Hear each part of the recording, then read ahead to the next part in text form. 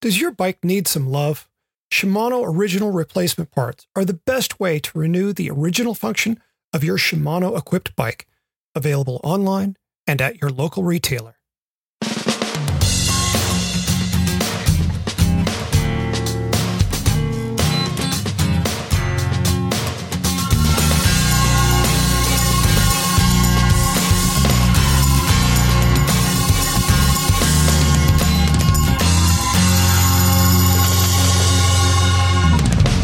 From Red Kite Prayer, we are back with the Paceline, the podcast on two wheels. I'm Selene Yeager, and with me is my co-host Patrick Brady. Each week, we take a look at how cycling fits into our lives. How are you, Patrick? I'm good. I've been really, really busy the last 2 weeks and have barely been on the bike, which is a little embarrassing. And how come? What are you doing? Extra work. I'll just leave it at that. Extra work. Day job. Yeah. And so, I have my first event of the season on Saturday. And so maybe I should try to go for a ride this afternoon. Yeah, just roll right into it. You train into it. Yeah. So the first grasshopper of the season. I was going to say it must be the grasshoppers kicking off. And it's going to rain on Saturday. Of course. And it's already muddy up on Low Gap Road. Here we go. 2020. So, yeah, I'm running the bike with the biggest clearance and a 35 millimeter tire. All right. So I'm hoping that I won't get stuck with mud. Good luck. I will need it. Thank you. Yeah. How about you? I was in Arizona last week, which was gravel camp. That was really interesting. How so?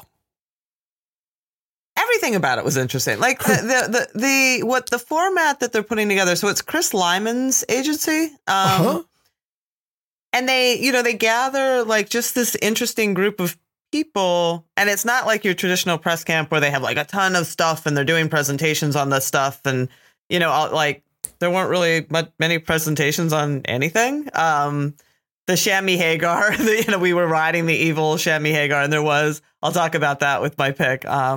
There was a presentation on the bike, but really they just want to gather. It's almost like a brain trust. They want to gather people together, have some gear that you're testing out, and it worked. Like we talked gravel morning, noon, and night. Like nobody, we had two Airbnbs, and then we'd get together for dinner and we'd ride all day kind of thing. And, but man, we just talked the state of the industry and gear and events, and it was really enlightening. It was really great. It was great. It was because they had, Christy Moan of Dirty Kanza and T-Bird of Pressure in the Tusher, now under the Lifetime roof, Rebecca Rush for RPI, Bobby from now the Mid-South, formerly Land Run, Quintel was there, Amy Charity from Steamboat Gravel, Yuri, Neil Shirley with Envy, myself, Ben Delaney, Dan Cavallari, like the Vela News people. Bike Rumor was there. So I can't remember, and I'm so sorry. There was a bag company, and I will try to remember for later that, we had the bento boxes and all that from the UK was there. It was just like all these different people. And there was a round table on gravel one night. Peter Stetna was there, and he, and it was kind of cool because like we had this whole round table and they turned it into the sort of their own podcast, but just talking about like, because USAC had the thing in Bentonville. Yeah. Was it the weekend before? Maybe it was really hot on the heels of this thing. And some of the people were there, and came right to this. And it was such interesting discussion because, everybody is just like, how do we keep this thing from quote unquote getting ruined? How do we keep this thing from, it's really hard because everybody loves Tim Johnson. Everybody loves the people who are in USAC right now who are doing their damnedest. But, it does always feel like they're coming in to take and not give. You know what I mean? Like, because gravel is just, it's fine. It doesn't need help. It doesn't need help. And Peter Stetna, we talked talk to us about the pros. And he's like, we really don't want to ruin gravel. And we don't want to bring all that stuff, because that's the irony of all of this is everybody has left road, or is not everybody, but a lot of people are leaving that scene for gravel to get away from something. So to bring that stuff like a point series, like sanction, like any of that is ridiculous. Right. And then the cost structure that's associated with having all the referees and whatnot, and making sure you've got a closed course. Right. The grasshoppers would never happen under USAC. That's it. Oh, yeah. Oh, nothing. I mean, nothing really would. And it, as soon as you bring the clipboards, the fun goes out the window, right? Like that's just, and that's why people are coming to gravel. They want it to be fun. But then there's all these interesting points, like Adam Meyerson, who's always stirring the pot on Twitter. While you're out there, I looked at my phone. I'm like, well, that's interesting. He's like, okay, I've got a bunch of juniors that want to, are aspiring gravel pros. Who do I blame for that? And what do I do with it? And I'm like, I don't know what that looks like. I don't. Downsides? I don't know. Right. It's just, yeah. Oh, what is it? What is it? I mean, it's a whole new, everybody's just sort of making it up as they go right now. Mm-hmm. And I think that it's interesting to watch, including our little gravel camp and the USAC summit. Like people seem to try to be like grabbing a hold of this tsunami to try to contain it or make it go the way they want it to go. And I don't know, man. I don't know if that's going to happen. Yeah. I think the more somebody tries to control it, the more it'll get away from them. Yeah, I would agree with that.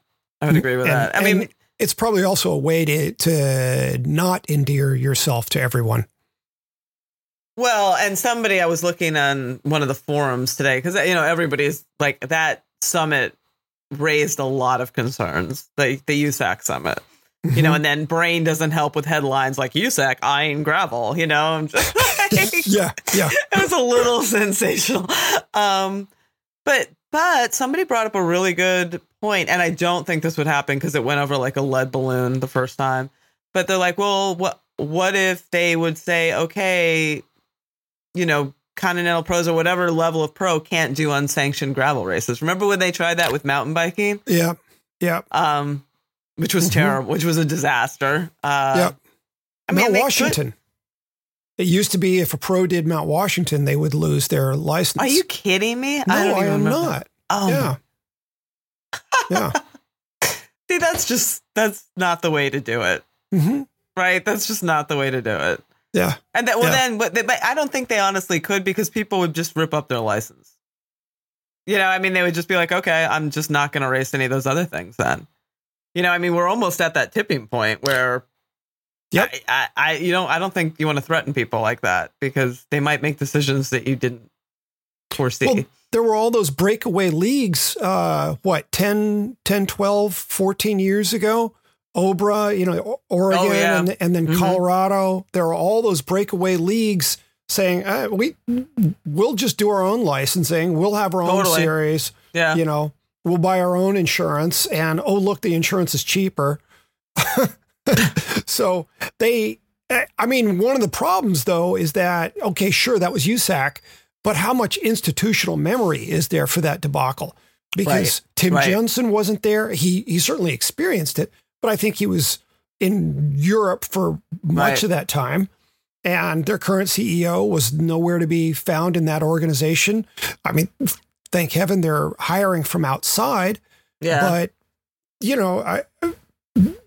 institutional memory for mistakes is just as important as institutional memory for success and that is brain an trust. Excellent point. That's an excellent point. I think they're steering in the right direction with their involvement in the Gran Fondo series, quite frankly.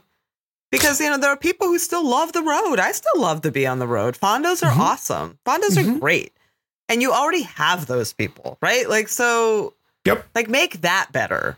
Make the road better. Cross, like, there's a lot of things you can make better instead of, like, trying to, like, jump on this bandwagon that's trying to steam away from you. Mm-hmm. Yeah, no, I totally agree. Yeah. So it was interesting, and it was quite frankly nice to get out to Arizona for 4 days. Yeah. And I can imagine that was a welcome respite. It was. I needed it on every level. Honestly, I've been I've taken on way more work, kind of accidentally. I took on a job that ended up being astronomically larger than I expected it to be. So I really needed to just get into another headspace for a while. It was a good thing. Nice. Yeah. Cool. Yeah. Well, I'm back. What are you doing for a poll this week? I was going to do a listener question. Oh, cool. Okay. Yeah. Because, it was I got ambitious last week. I thought I'd do 2 and there was no time. So this is one of the ones from last week that I will answer today. And I don't know who this is. I'm sorry. I'm sure you'll recognize your own question, but it says, aside from the mental, motivational, and achievement benefits of completing something like indoor training challenges like the tour of Sufferlandia, Sufferlandria, is that how you say that? Uh-huh. Should there be some concern about doing these challenges where one is put through 8 to 9 days straight of workouts that are essentially zone 5 and above, which only contribute to catabolic breakdown? I'm going to say yes. I was going to say, why are you asking us the question? I know, right? The end of the poll right here. No. Okay. I understand. So my short answer is yes. I will say that I do think that it's okay to do something like that, like once, during the, like, it's like a hard training camp. So, so you like treat it like that. Like you're going to go stage race. Yeah. Like there is definitely a place for that kind of training, but it needs to be part of a bigger picture. And I think that's where things get lost right now. And I think they're getting lost a lot right now, especially now that, Zwift they're rolling out race series and all that, the crits and all this stuff. Like you can race on Zwift 24 hours a day now if you want to. Yeah, you can. It's addictive, because it's even worse because they give you crowns and this, and it syncs to Strava, and you get like hot new bikes and like all this stuff. It's very rewarding, so between like CrossFit, Sufferlandria, Zwift, Strava, I think like people could be doing high intensity, and people are doing high intensity all the time, or way more than is beneficial. And I think that you can fall into the trap because it works well for a short amount of time. I mean, you can build a lot of what we used to consider traditional base building gains with high intensity interval training. You can make mitochondria, which is where your cells make energy. You can raise your VO2 max. You can raise your lactate threshold. You can hit all those hallmarks of like quote unquote fitness, getting fit, but you still need to build a base. You really actually still need to build a base because you need endurance for all that stuff to stack on top of. Like that's real. And if you keep just doing that, you're going to crumble because you have no base. I mean, you'll start, at best you'll plateau, at worst you'll go backwards. And there's a reason that, and I think that people don't understand, there's a reason that zone 2, quote unquote, endurance pace, whatever you want to call them, rides where you can chit chat the whole time in short sentences, harder than recovery rides. It's not supposed to be easy. It's supposed to be like you're a little labored, but you can still converse. Hallmark of base training. They make a lot of mitochondria, especially in your slow twitch muscles. The slow twitch muscles are the ones you use for endurance rides. Anything over an hour, you need those muscles. Yep. And most of your mitochondria are in those. And this is, everyone pay attention to me because this part's important. And this is the one that everyone doesn't know. So everyone knows that they're slow twitch muscles. I mean, if they know anything, they know that fast twitch is sprint, slow twitch is endurance. The slow twitch burn oxygen. That's why you want to build your mitochondria so you become a really good fat burner. But also the slow twitch muscles help recycle lactate. And I think a lot of people don't know that. Like the mitochondria in slow twitch muscles are I learned this from Inigo-san Milan, who's like the king of mitochondria researchers. Mm-hmm. They help recycle the lactate that your high intensity type 2 fibers pump out. So, and the better that you can recycle that, the higher intensity you can go before you flame out. And that's why your base erodes. That's why people get really inflective, where they can, as soon as they start cranking hard, on a long ride, they just flame out. That's what's happening there. So you still need to do those rides from 90 minutes to 3 hours, whatever that is, without like sprinting for town signs all the time or racing. I mean, those still should be, honestly, at this time of year, 75% of your training probably. Mm-hmm. If you can't manage that because it's bitter cold and nobody wants to just sit and slog even around Watopia for 3 hours, I get it. But then at least plan that for when the Northern Hemisphere warms and thaws, that you're going to make time for those rides. So go ahead and do a little reverse periodization, as they used to call it, and hit some of that harder stuff now. But then you've got to dial it back and give yourself that time where most of your rides are in that zone too. Yep. Got anything to add to that? No, not really. I mean, I actually really enjoy those early season base mile rides. It's harder now. I mean, everybody wants to get the base now because everyone gets insane early in the season. Mm-hmm. But when it's 24 degrees and it's dark, I get it, and people used to just sit on their trainer and watch The Godfather, right? And just like slog. Oh yeah. And I don't know that that's the answer either, quite frankly. But I think you can do some sort of polarized kind of training where you do still get the fun intensity and still hit the high notes. We're not paid pros. We don't need 30 hours of Little Ring, for 3 weeks. But you still do need to make sure that you slot those rides in. That's my only real point, is that it's important. Yeah, very much. I mean, I remember when I did still have a real winter living in Northampton. Yeah. I'd sit on a trainer for hours. People do. Every morning I'd climb on and I'd do 2 to 3 hours. I once did 5 hours on a stationary. I did 4 on my rollers one time. It's the longest I've ever done. It was a long time. It really was. It's a long time. And I would have normal headphones like I'm wearing now running to my stereo, and my stereo was hooked to my TV. This was back before surround sound and all that fancy stuff. Yeah. And I would put tapes of the Tour de France. Oh, that's so old in the school. VCR. I can't stand it. We're talking 24 years ago. I was doing this 25 years ago. Such a classic vision. Yeah, and I would sit there there and watch Sunday in Hell. Just break away. And I'd bang those miles out and then get off and wipe up all the sweat from the floor.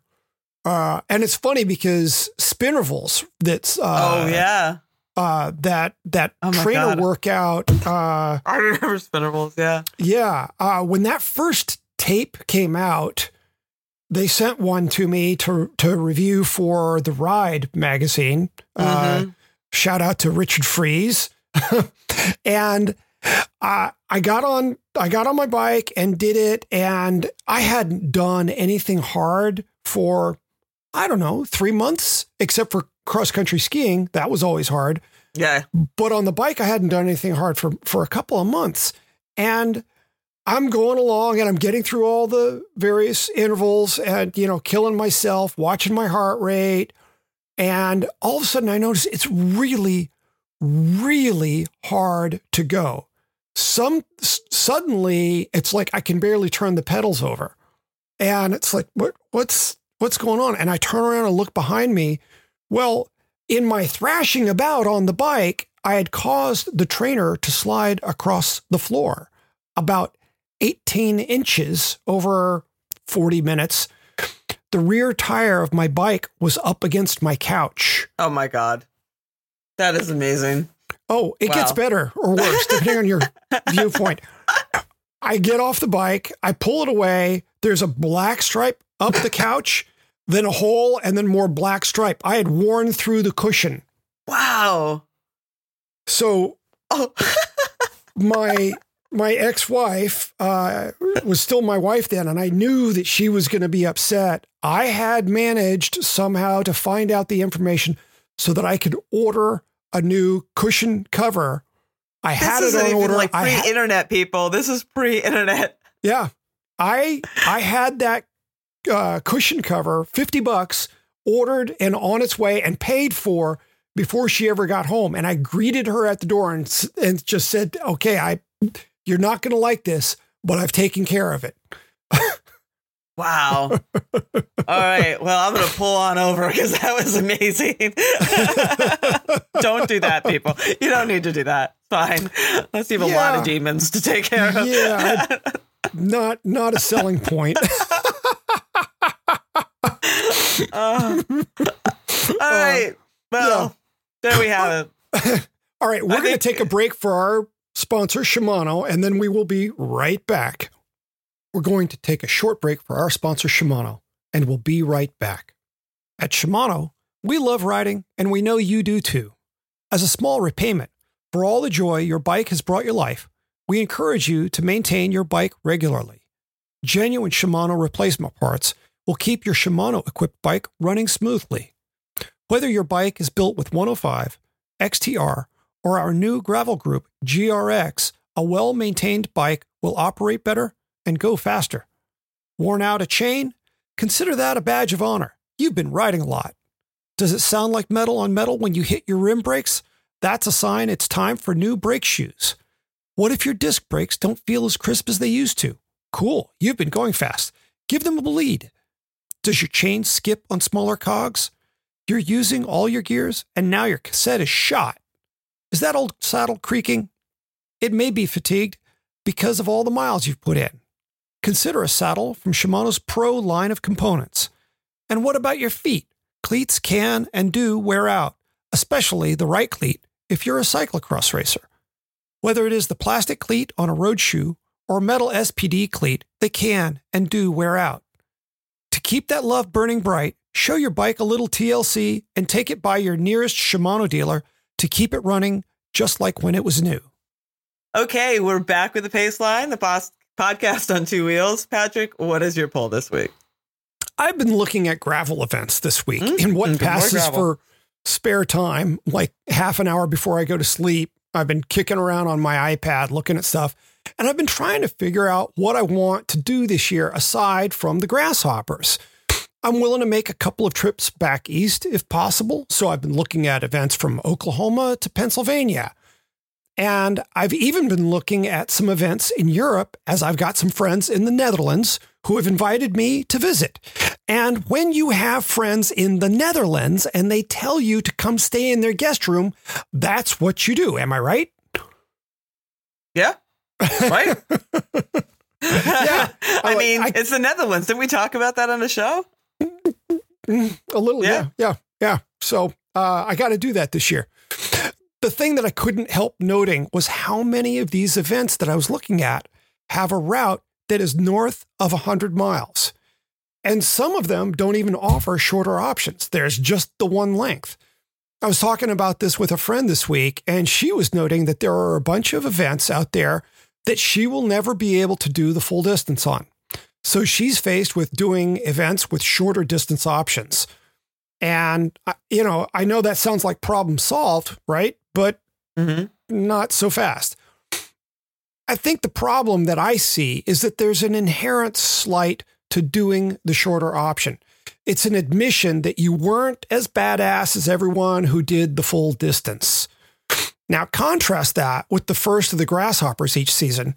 Until last year, the first one was Old Cas, and it was 50 miles, 5,000 feet of climbing, and about 50% dirt. It was a length that anyone could get through.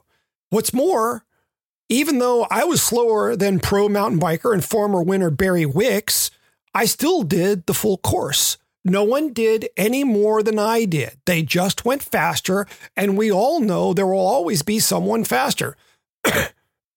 Right, Selene? So I look at the fact that one year Old Cas drew more than 500 people. Compare that to the longest grasshopper of the bunch, Super Skags, and between the version with dirt and the version without, that's strictly road, they're both north of 90 miles, fewer than 200 people will sign up. In some years, it's been fewer than 100. That's how hard that event is. And here's the thing that I see. I'm not sure that gravel events grow the sport. I don't think people take up cycling to start doing gravel riding. But I do think that gravel events are cycling's answer to marathons and triathlons. people will travel to do a gravel event. And event promoters really only prosper when they get north of 1,000 participants. And small towns can really benefit from the money that comes in due to tourism. So the way I see it, it's in everyone's best interest to host an event that is as attractive as possible. From what I see, that's the best way. From what I see, the best way to do that isn't by trying to out-Kansas Dirty Kansas. Right. But to put on an event that everyone showing up can complete so they feel like a first-class participant, not a second-class citizen. So, yeah, from what I'm seeing, I think shorter is the way to get more people to enter these events and to make them feel completely rewarded for their effort. And I can say that for my part, I can say with confidence, any future event that I put on, it'll be shorter than 70 miles. Yeah. What do you think? No, I mean, I'm a million different minds for that. I mean, I think it is something that I've heard people, funny, because I was just on a podcast with a couple of guys up in upstate New York, and they put on like a dirty something. I can't remember the name of it, but it's a series of gravelly events, and they were apologizing left, right, and center that they were shorter. You know, they kept saying, yeah, they're only 40 to, I mean, they kept saying that they're shorter. Like, dudes, I think there's a really good place for that. I think there's a place. They should be celebrated. Yeah, there's a place for rides that don't take all day. I mean, it's hard because, on one hand, you do want those rides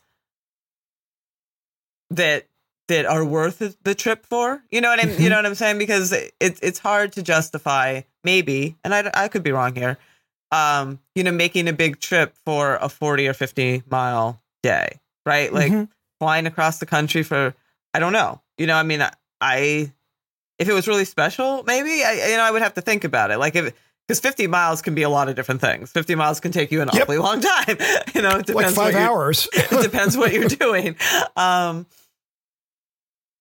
Yeah. So I hear sort of both sides of that, but I really do think that there is a place, a market for rides that are less than 70 miles, like you're saying. I mean, I absolutely do. And it's interesting. It's interesting to hear you kind of put it that way, because it's true. I mean, unpaved, we have 120, 90, 54, and 30. And a lot of people come out for the 90. A lot of people, we call it the plenty, actually. We call the 54 is the proper, the 90 is the plenty, and the whole thing is like the difference. But that's why we call the 90 the plenty, because we really do think it's plenty for most people. And I think people who come don't have the attitude that they're missing something, and I appreciate that. That's great. But I also hear what you're saying is that when you do go to, and I've heard this, like when you do go to a Mid-South, or you do go to even Kansas, like, oh, he just did the 100. Well, 100 miles of that stuff is a lot. Yeah. Yeah. Yeah. I mean, I'm one of those people who the first time I went, I would freely tell people, oh, I only did the half pint. I just did the half pint. And even calling it the half pint is so funny to me, because it's still 100 miles. Yeah. It's more than a half pint. Yeah. 6.5 hours on the bike. That's a real day. Yeah. And I agree. One of the other things that I think about is that, with something like Dirty Kansas, to your point, what gets people out to actually make a trip. Well, then, when you go super extreme, you've got the risk of people not actually finishing. Yep.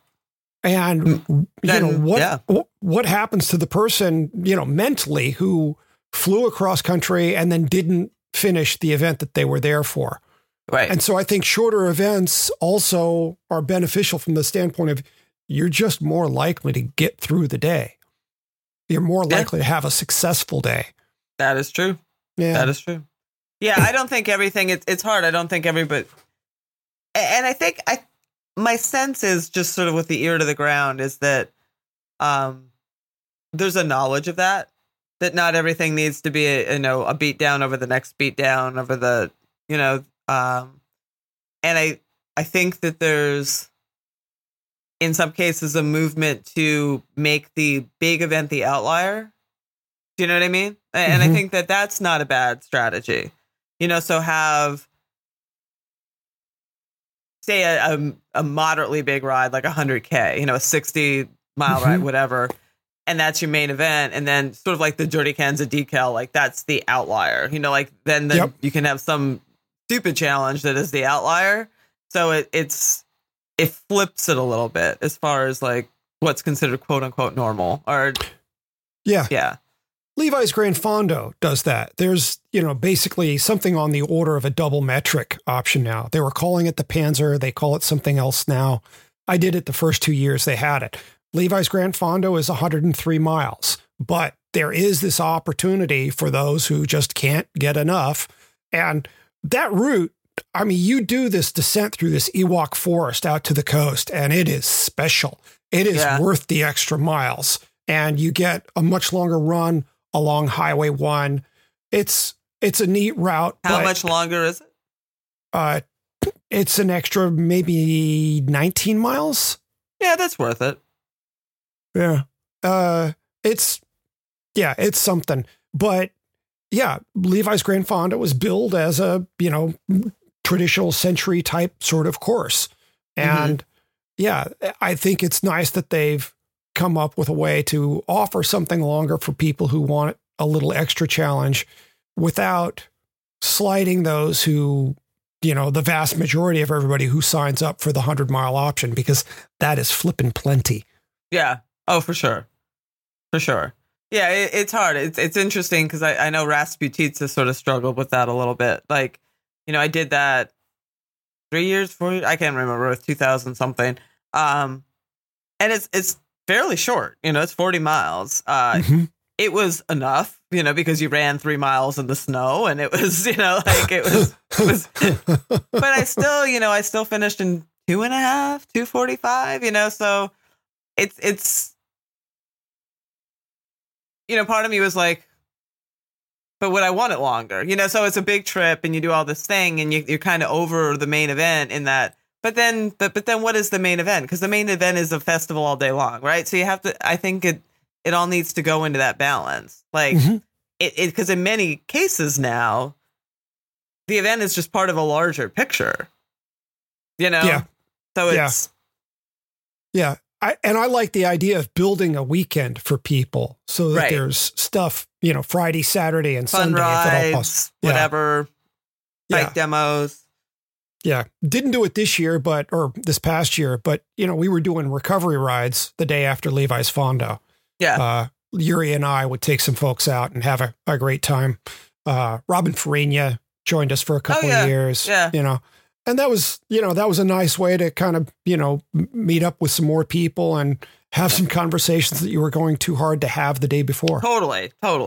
Yeah, that's fun. And rehash with the day before. Yeah. Yeah. And then sit and have coffee in the sun. I think that'll. I mean, the pendulum always swings, and who knows where it's all going. But I think your point is well taken, and I think that you will see some of that pop up just to satisfy that, because not everybody does want to be on their bike all day long. Not everybody does, and that's okay. Like that's okay. Yeah, and I know for me, the longer the event, the greater the odds that I'm going to screw up my fueling. Yeah, well, there's that. Yes, you and everybody else. I'm just owning it for me. Yeah, you are not alone. Yeah. Something else to work on this year. That's perennial. That's an evergreen one. Yeah. And your physiology changes every year, so it makes it more fun. So true that. Just when you thought you had it nailed. Oh yeah. Anyway. Yeah. So the way things are going, I think you may see me at Unpaved this year. Oh yeah. Excellent. We would welcome that. It is penciled in. Cool. Yeah, I've got some stuff ahead of me to try to sort out, but Yeah, I'd like to make it out, and I might just do the plenty. That would be plenty. Trust me. It is a perfect course. The 90 is a perfect course. Yeah. Very cool. Yeah. And I heard there was really, like, that's a great example of, there was a lot of other cool stuff going on that weekend. Oh yeah. Yeah. Yeah. No, there's it's the area's Woolly Worm Fall Festival, as I mentioned before. So you got to be able to take in the woolly worms, and it's a college town, so there's tons to do, but there's just all kinds of festivities and social rides and all that kind of stuff. Movies being shown at the downtown theater. Salsa had a little screening, that kind of stuff. So pretty cool. Neat. Yeah. Yeah. It feels cool. like there's a bunch going on. I like that kind of a vibe for the weekend. All bike people just doing bike things. Yeah. Yeah. Yeah. Cool. Alrighty. Well, Paceline picks. I got the Chamois Hagar. I mean, like, the name still has not grown on me, but a lot of people. Did you see any of that bike? Just looks it's so ridiculous to look at. No, I haven't seen pictures of it yet. We'll have to put a picture of it. It's got a 66.67 degree head tube angle. Wow. Wow. Okay. For those who maybe that doesn't mean anything, it's kind of like a chopper. I mean, it's the best to like. Yeah. When you look out and you can see that your front hub so far out in front of you. It's and the stem is 45 millimeters on the very, very short stem. Okay. I'm blanking on his name. Who's the guy at that made the trust fork, the suspension Weagle? Is that his name? Oh yeah. He is responsible for designing the whole front end of this bike. So there's a lot of voodoo going on the Chamois Hagar. It's got an 80 millimeter drop. It's got 93 millimeters of trail of. Am I blowing your mind? You are. Okay. So for the folks playing the game at home, okay, your average road bike is going to have somewhere around a 73 degree angle head tube. Okay. Yes. And your average road bike is going to have on the order of 70 millimeters of bottom bracket drop. And trail is usually going to work out somewhere between about 5 and 5.5 centimeters of trail, or 50 to 55 millimeters of trail, as opposed to 93 millimeters of trail. The slackest touring bike I ever rode in my life was still south of 70 millimeters of trail. So what do you have to do to make this thing turn? Well, it's so funny because when we first got on them to leave the house to go ride, I thought we were all going to kill each other because we were all like, because the front end just had a life of its own, right? It's out there and you're just like, I don't know. That goes away. Like that actually, it was interesting. The fork is that they have a very special fork design that you will probably understand a little more than me because of it's got like a 57 millimeter offset and a 428 millimeter axle to crown. Okay. So, it reduces the axle to crown height. Like they made it, it's not as floppy as you'd think. It's still a little unwieldy, but it's not, even it's that slack. You get used to that pretty quickly. When I first left the driveway, I'm like, this makes no sense. But then we went out onto these super flowy. We did like 50 miles the first day of this, most of it single track, of this flowy, crazy, and at speed and on that stuff, it was unbelievable. Like it was so much fun to ride, and it just hugged. It was until you got into a sort of a unseen short turn, because at a quick sharp turn, you would start seeing people like kind of blow it a little bit because it didn't handle those quite as well, but it still was more nimble and maneuverable than you would think, honestly. And it pedals really well because Jason Mosler, who's the chief operating officer there, got up and gave the demo on it. And he explained that the rider's position in relation to the bottom bracket is actually pretty close to other bikes on the market. And it's actually right against the UCI limit of how forward you can be. Okay. So you're really in a good, powerful pedaling position. The bike pedals very, very well. And the only time, like I said, like the tighter turners, but sweeping stuff is great. Climbs really well, descends, forget about it, because it's got the dropper post on it and you sit right in that bike. I mean, because it's so long, like you are in that bike when you are, you know, and it's nice. You can get the drop, you can get the saddle just even a little. I found myself riding it with just a little down almost all day, you know, because the saddle would just be a little out of the way and it's just so maneuverable that way. We were humming. It was pretty cool, like to watch like the line of us just hauling on that thing.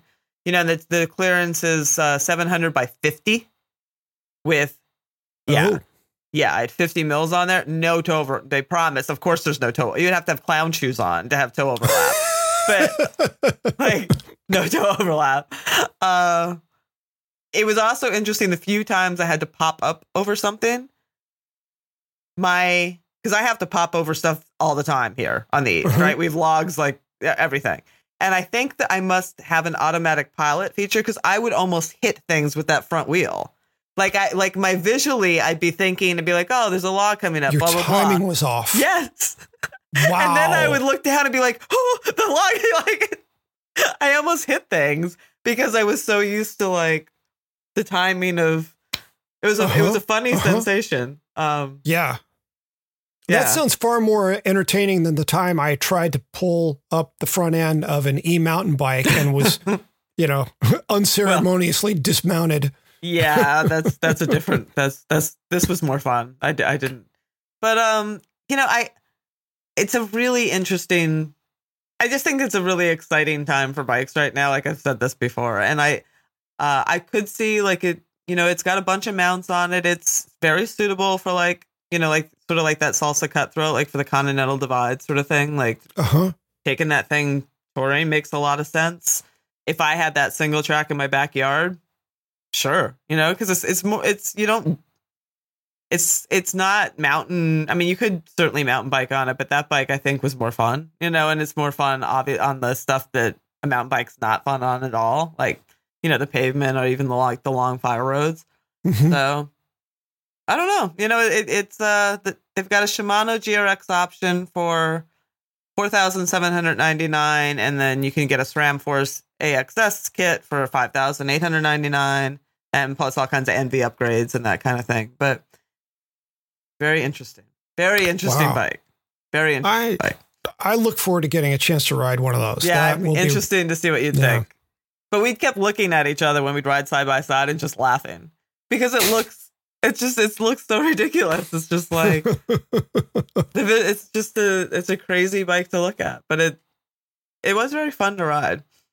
That's really cool to hear. I mean, it's I'll admit it. It's a little surprising, but it's really cool. But I mean, also Dave Weigel, that guy's no dummy. Yeah, he's brilliant. He's very smart, and they just own the fact that they did base it off of. The following is that their short travel. Yeah. They took that as their and made it more, you know, they worked backwards from that to make it more of a gravel bike, you know, where a lot of gravel bikes go the other way. They take a road bike or a cross bike and sort of go gravel. They definitely took but it's not a drop bar mountain bike. I mean, it's definitely not like the Cutthroat. It's its own animal 100%. That's interesting. I'll be interested to see what other sorts of unusual designs come out in the next couple of years. Totally. Because, I mean, if Evil does that, other people are going to go, well, I don't have to go that extreme. Right. Oh, I know. No, it's and that's how I feel about the Magic Carpet ride, too. Like I was talking about last week. I think there's so much about that bike I love. It's just too heavy. And it's too heavy because I feel like it's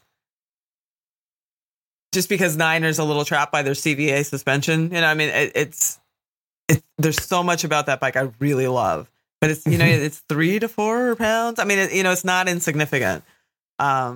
Depending where you ride. I mean, it can erase that weight can outweigh, you know, whatever, if you're riding technical stuff all the time. But I'm just going off on a tangent because, to your point, like, I think all of these things are just shining light down paths that we're going to see just get better and better.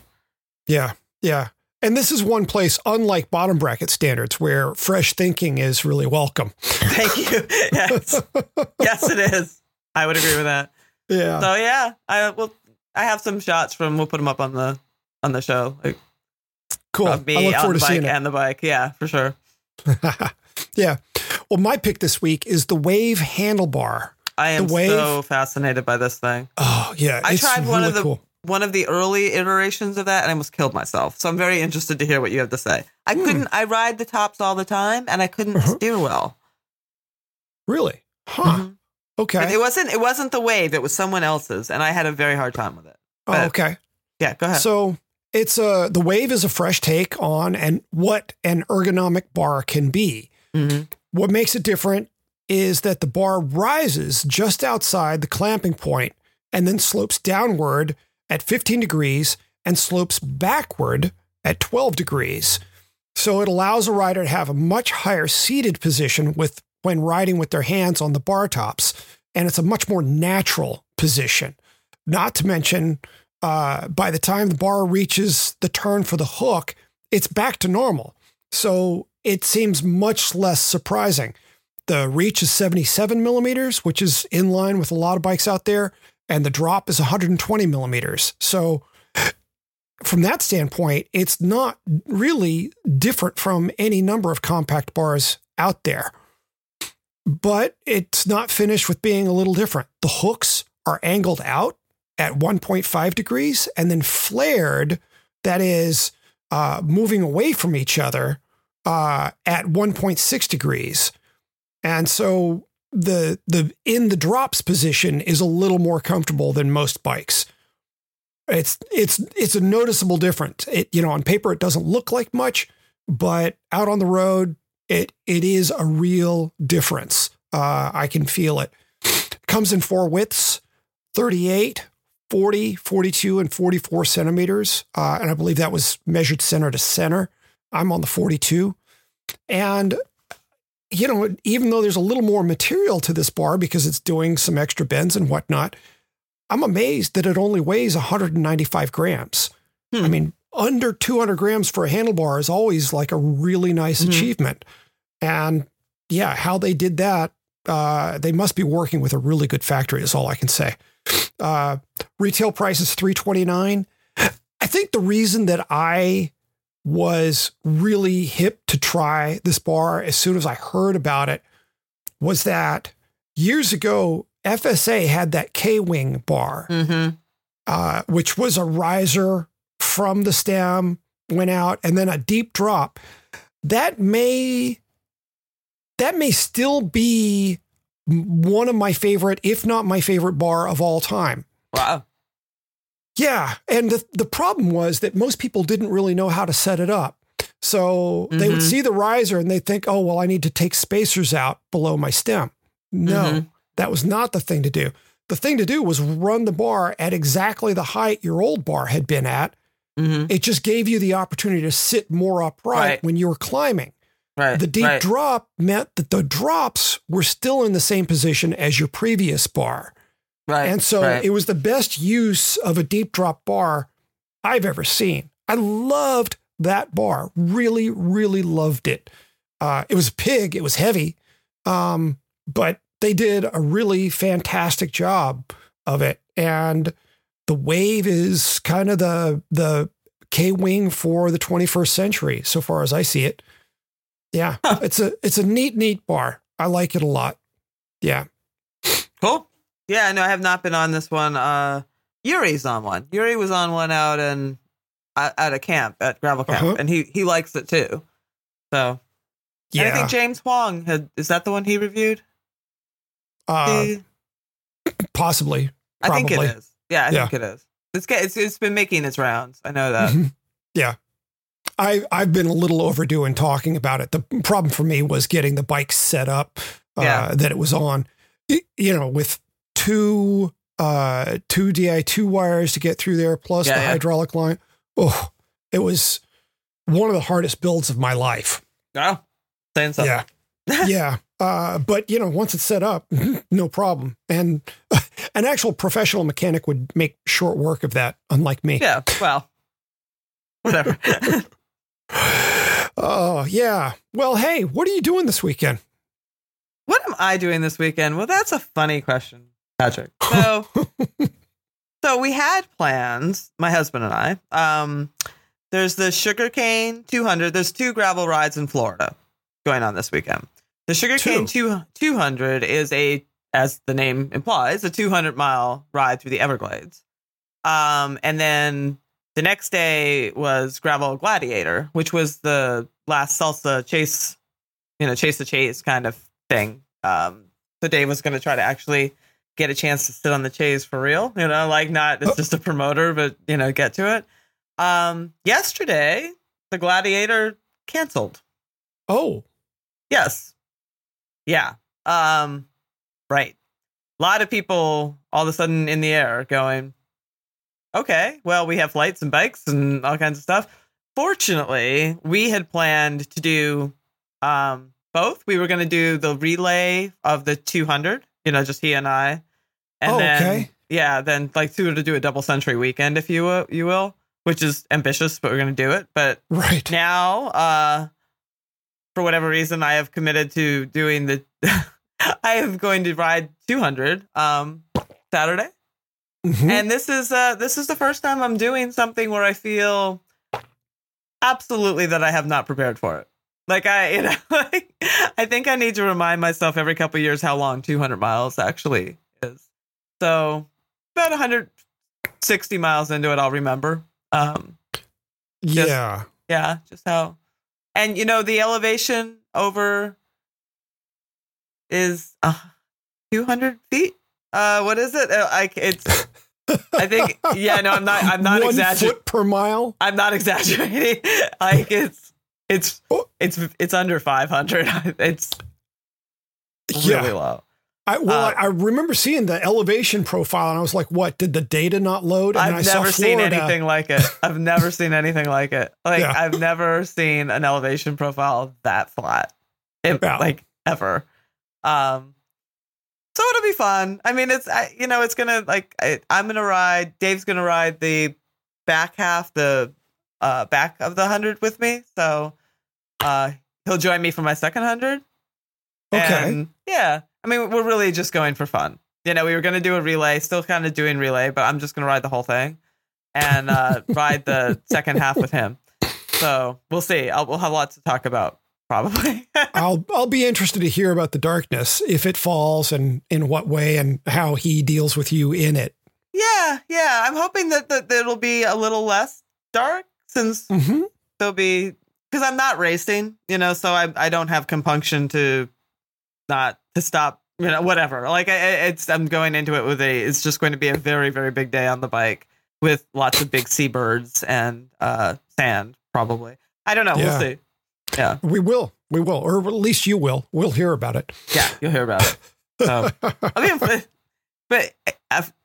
be in Florida, it should be warmer. It better warm up. Have you heard about the whole falling iguana thing?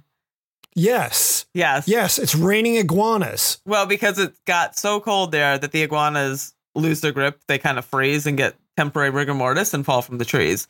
So the race starts at 5 a.m. and I'm hoping that it's not iguana cold, or they're large. There's a pun in there somewhere. I cannot imagine. Like, they're not small. No. Like, to get hit by one they're not small. Well, just to see one drop to the ground would be just the weirdest thing. Yeah. So that's what I'm doing. Okay. So you'll be doing your thing and I'll be doing my thing and we'll have stuff to talk about next week. Yeah. I'll be covered in mud. Yeah. It's supposed to rain on Saturday. It's supposed to be cold. It'll be chilly for sure. but it's supposed to rain on Saturday. And the event is Saturday. Yeah.